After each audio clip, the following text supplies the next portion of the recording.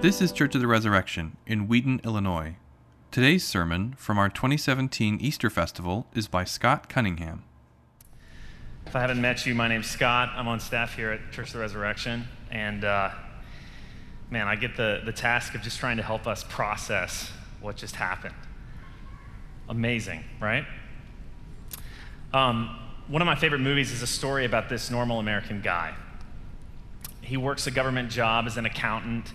He lives in an apartment. He takes the bus to work. He's just a normal American dude. Except one day he starts to hear this audible voice narrating his life. So like he gets up and he's brushing his teeth, and this voice with a better vocabulary than him and more creative than him is narrating what he's thinking and doing. So he freaks out. He goes to work. The voice continues to narrate what he's doing at work, and he's just like, what is going on? So it sends him on this quest to find out the answer to this question. What story am I in? What story am I in? He knew he was in a story.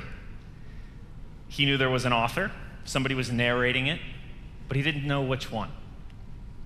So he thinks, who knows stories? Who can help me on this quest? And he thinks, literature professors. They will know how to help me with this problem. So he goes and finds this local college lit professor, and what happens is this hilarious scene where he's like, I'm in a story, I don't know which one I'm in. So the lit prof, in order to help him, starts asking him questions. He's like, well, are you the king of anything, like the trolls or anything? He's like, does anybody want to assassinate you? Just crazy stuff like that. And he's like, I'm an accountant, for goodness sakes. It's really funny. But the lit prof is just trying to help him out with that question. What story am I in? And as I've thought about it, I've realized I love that movie so much because I relate to it. I relate to the question, what story am I in? And as I've thought about it even more, I've realized that I don't think I'm the only one who relates to that question. I actually think it's a particularly modern question. You see, for thousands of years, cultures all across the globe, east, west, north, south, wherever, have told stories to teach their children and one another who they were in this world. But our modern culture, out of this kind of value to not want to push anything on anybody, has tried to eliminate as much master storytelling as we can. We actually prefer to give each other blank storybooks, and we encourage one another to fill in the blanks ourselves. And I totally understand why we value that. Many of us have been hurt because people have tried to cram us into a story in which we didn't fit. We've had stories that were forced on us, so I totally get it. But for all of that, I think it's left us with what I'd like to call story hunger. Story hunger. Have you ever noticed how little kids, as soon as they can talk, begin to ask questions to try to figure out the story of the world and what story they're in? They know instinctively, without any of us asking them to ask it, that the world is not arbitrary. And so they ask the question that, if you're around like a 3-year-old to an 8-year-old, can sometimes get annoying, but that question is, why? Right? Why? You can tell them how it works, but they still want to know, well, why? Why am I like this? Why is the world like this? And even though many of us might grow up and sadly have that human instinctive intuition kind of pressed down in us, I think we still wonder. I think we still feel that story hunger, and in our quieter moments ask, what story am I in? Why is the world like this? Why is the world so astonishingly beautiful? Why is the world so astonishingly messed up? Children know what our modern world can cause us to forget, and that is this: you are meant to have answers to those questions. You are meant to. You were not created to have a blank storybook. You were not created for story hunger. So I want to ask you this morning, what's your story? What's your story? The reason we do this Easter festival every year, and actually the reason why churches literally around the globe for thousands of years have done this exact same thing, is because we don't think this is just a story. It's not just Church of the Resurrection story in Wheaton, Illinois. It's not just a retelling of an old myth. The reason we do this every year is because this story that you just saw and heard is your story. It's my story.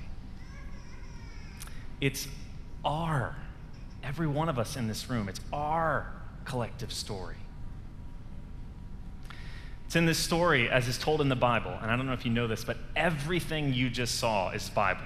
When people sing, dance, speak, whatever, it was the Bible. And we go way back in the Bible to learn who we come from, who's the author, and we learn that we're a part of this beautiful, broad, precious drama that we're a part of. So today I just want to leave you with 3 things that I think are really important about this story, which is your story. The first one is this. It's in the story of the Bible where we learn why the world is so good. It's where we learn why the world is so good. I don't think there's a single person alive who hasn't had their breath taken away at some point by the natural beauty of the world. It could be Yosemite Valley. It could be an Illinois springtime, just like today. Oh my gosh, how many of you got out of your house and walked to the car and were just like, oh, cherry blossoms are the best? You all did. I cannot wait to go outside because it's awesome. And every time I watch creation, the reading, even these trees behind me, I'm always so compelled. I always realize this human gut instinct in me to say, yes, octopuses are amazing. I love giraffes. The world is good. Stars are beautiful. I've always known that. But then I don't know if you notice the shift that happens, which is when you go from those days where all of creation is being made up until when Adam and Eve, and they come out, and it's this new feeling I get. Like the delight drops a couple levels in my heart. It becomes more of a reverence. Like, oh my gosh, humanity. We delight in the love and the creativity in the human heart when we dance with one another together and work together. It's beautiful. It's breathtaking. Creation was not an accident. You, today, sitting in this room, are not an accident. We learn in the story of the Bible that God, the author, out of the love and creativity of his own heart, created everything you can see, and he created you too. And from the smallest bird out there to the smallest cherry blossom, to you are precious in his sight. But if that's all that the Bible said, that would come short of our experience, because that's not our whole experience. And that leads us to the second thing that's really important about this story, and that's this. It's in the story of the Bible where we learn why the world is so broken. At the same time that we can all feel that creation is inherently good, when we say yes, we all know without a shadow of a doubt, do we not, that the world is broken. It's messed up. There's something wrong. I don't think I need to convince you of this. You've watched the news. You carry scars where you've been wounded by somebody else. You've wounded someone else. And humanity, almost in a chorus, asks, why? The Bible teaches us that our world is bent and crooked because all of us, in some way or another, have turned away from our Creator, the author, and in so doing have abused the goodness of this world and the dignity of one another. We saw this portrayed today in what Christians call the fall from the Bible, when Adam and Eve, I thought this was really powerful, they crown themselves. They reject God as being their author, and they kind of throw that away, and they want to write their own story. And when they crown themselves to be the authors of their own stories, they turn inward. And I thought that was so heartbreaking with the mirror. Notice that disconnected them from creation and from God, but it also disconnected them from one another. So Adam and Eve aren't able to do the dance they weren't able to do before, or they were able to do before. They turn in on themselves. And that causes enmity, which is a big old word for bad stuff. We are the problem. And that problem is deep in us. And it's so deep that no government, no philosophy, no technology has ever been able to solve it. We continue to twist the good creation that God has made and reject him as our author. But, and that's why we call this all the good news, because this brings us to the third thing about this story, and that's this. It's here in the story of the Bible that we learn that God, the author, is in the business of restoring the world through the historical man, Jesus Christ. Did you notice right after what Christians call the fall, when everything was lost and broken, throughout the rest of the time, even amidst all the pain and the turmoil and the darkness, God's promising. He's giving these rays of hope. He's saying one day he's going to fix things. He's going to set the problem right. 2,000 years ago, the author himself stepped into his own story, and his name is Jesus. He experienced the brokenness we experience, except he did not turn inward on himself like we do. He didn't pick up the mirror. Instead of serving himself, he actually served others. And at just the right time, during this week, which we call Holy Week, if you see that on posters and stuff out there, during this week 2,000 years ago, the Bible teaches us that instead of getting rid of us to solve the problem, Jesus, out of love, took the problem on himself and died on a cross instead of us. It's an astonishing thing. Tonight, in Abraham and Isaac, did you see that instead of Isaac being killed, when they're reading the Bible, it says that the Lord will provide, and there's a ram caught in the thicket, so that Isaac doesn't have to die. And the Bible teaches that Jesus did that for us. He is the lamb who was slain. And if that wasn't crazy enough, and we celebrate this as well, after 3 days, Jesus was raised from the dead, just like that story of the dry bones we saw. And at that moment, it was like the audacious, unimaginable, unthinkable turn of events in the story of the human history. Up until that point, every human story, every single one, ended in death. It was a tragedy, and it was plagued by the brokenness that we have all played our part in. But with the resurrection, Jesus changed the story.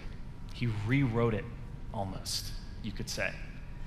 He paved a new way of living life, one which was free from the problem and victorious over death.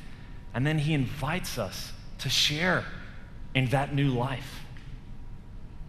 It was the turning point of history, and that's why every year we throw a massive, massive party. Because it's good news. It's amazing news. In that movie I talked about at the beginning of the talk, whatever you want to call this, basically the guy ends up, he goes with the lit professor, and he ends up actually finding the author. So he meets this person, and there's actually a book that he's a character in, and he has the chance of reading it. And it's so amazing. It's this transformational experience for him. He goes from feeling like he lives this dull, seemingly pointless life to all of a sudden feeling like his life just explodes in technicolor. There's joy and creativity. He does all these new things, and he even does something really heroic because, of course, he realizes he's a character in a bigger drama. There's purpose. His life as an accountant was not arbitrary. Jesus invites you into that same kind of experience, except it is so much better because these things happened. It's not fiction. They actually happened.